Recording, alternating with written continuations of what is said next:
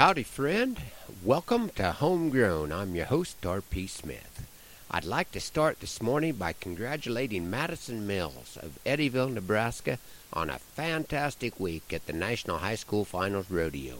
Madison finished 5th in the nation in pole bending, and her horse Dusty was named Girls Horse of the Year by the American Quarter Horse Association.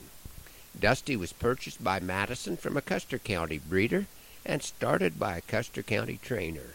But after that, it was Madison and Dusty and a lot of hard work that got them where they are. My understanding is that Dusty traces back to the lines that Claude Wood, one of the foundation quarter horse breeders of Nebraska, raised. And if I look not too far back in Madison's pedigree, the name Holman comes up. But Grandpa, being a first cousin once removed from the husband of legendary trainer and barrel racer June Holman, probably doesn't get as much credit for Madison's success as the example that June set in her work ethic that kept her competing for over 50 years and was an inspiration to so many women in the rodeo world. Please join me in wishing continued success for Madison and Dusty in their future rodeo endeavors. I hope to get a look at the team's new saddle at the Custer County Fair this week, although I'm guessing they will be sticking with the equipment that has got them this far.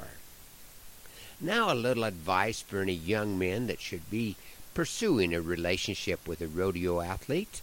I call this one Bo Peep.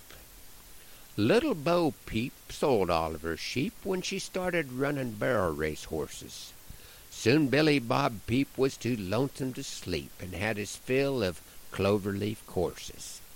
Being a man to take the situation in hand, Billy soon proposed a correction.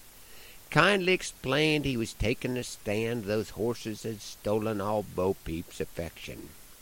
Billy stated his case with a calmness and grace that would shame the best diplomat. But her prompt reply brought a tear to his eye, and back on his heels he was sat. "Pull your head from the sod, you brainless clod. Of course I love them more than you." And away she strode to her trailer load and bid poor Billy adieu. My advice to you, charming Billy, if you want affection, go pet old Rover. Leave Bo Peep alone, and she will come home when circuit finals are over. Since we're on the subject of horses and horse folks this morning, it seems appropriate to include a little ditty that I call Dispersion. It's my end of the trail, complete dispersion. I heard the old horseman say, "I ain't gettin' no younger. The help wanted a raise.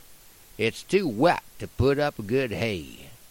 A lifetime of work will be on the block. I'm tellin' you, boy, it's gonna hurt to see these old cow-pony lines dispersed. The breedin's Poco Bueno, Gray Badger, and Bert. But they are sure enough going to sell. If you want 'em be there that day, of course they'll have to meet my minimum bid. I'd be a fool to do it any other way. And be sure and sign my registry. Get on my mailing list, and you just might hear. If the bidding goes well, you never can tell. I might have another complete dispersion next year." Thanks for riding along on Homegrown this morning.